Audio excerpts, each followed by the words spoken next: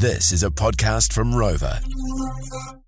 This is a JJ and Flinny highlight. I wonder if you're willing to confess that, you had a crush once and you tried really hard to get their attention, to maybe even woo them in some way. Oh, when you think about this, you just wither, You just wither like a dead flower. Oh my God. It's risky. It's Cringe risky. factor 1,000. Letting them know you like them, and then maybe it just doesn't work out the way that you'd hoped and dreamed. Exactly. Will you be willing to confess that with us so I won't feel alone? Because I remember when I was in my teens, I'm going to go back a long time. This is an old story, okay?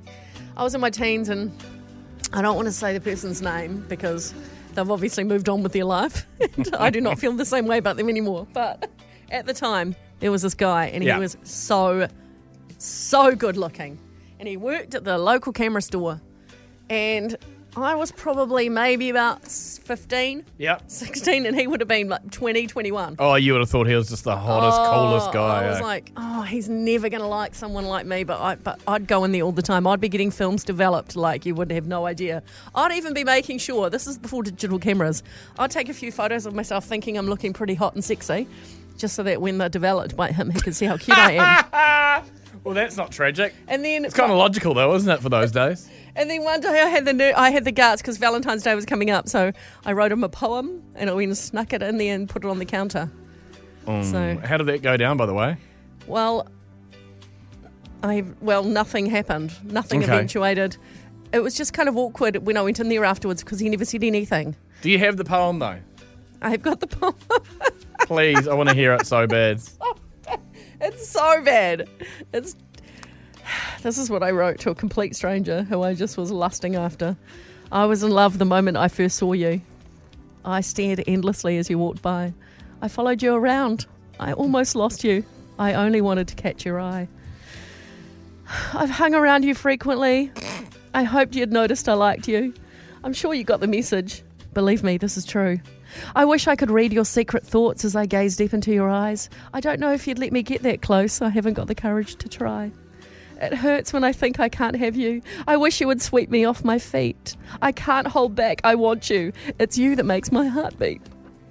One day, I hope to find the key that opens the lock to your heart.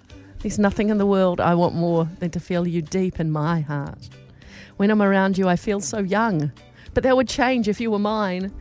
I've said all I want except for one thing. Please be my Valentine. Wow. I'm not surprised you didn't go for it. How tacky is that? Karen and Taupo, what did you do? Yes, hi. Well, I was living in Hamilton, and I thought I had to be in music class to learn musical instrument. And anyway, I liked this guy in class, and I put a note in his backpack, and it was too late to take it back. And I was a bit embarrassed later on to find that he probably knew who it was, and it's like, oh no. And but years later, I have caught up with him, and we ended up, well, we weren't actually friends between that, but we're friends after that, but a later life, and nothing was said about it. Oh, But it all worked out okay. You became mates in the end, so that's No, the at the main time. thing. Yeah. Yeah, well, he never brought it up again. Yeah, no, that's good, Karen. Hey, we're going to thank you so much. We're going to put you on the draw to go to Vanuatu, mate. Good luck. Oh, yay! Yahoo! Let's go to Katie. What did you do to impress a crush, Katie? Hi. When I was in high school over in the UK, I was about maybe 14, 15, and there's this really cute guy that I've been crushing on for the longest time. And it was his birthday, and I had an idea I'd make some muffins. So baked some muffins and put them in an ice cream container. Running late for school the next day, grabbed the ice cream container, didn't think why it would be on the bench near the toaster, where I hadn't left it, but it was the same one. So I took it, left it on his desk, and it was actually my sister's placenta that she just brought home from the hospital and was due to go in the freezer. terrible Found out it timing. was me. Wrong time. He's like, what a lovely gift, a placenta, thank you. I was mortified. Well, I bet he was. Yeah, he was. The JJ and Flinny catch up. Thanks for listening. Catch JJ and Flinny on More FM 3 p.m. weekdays. For more, follow JJ and Flinny on Instagram and Facebook.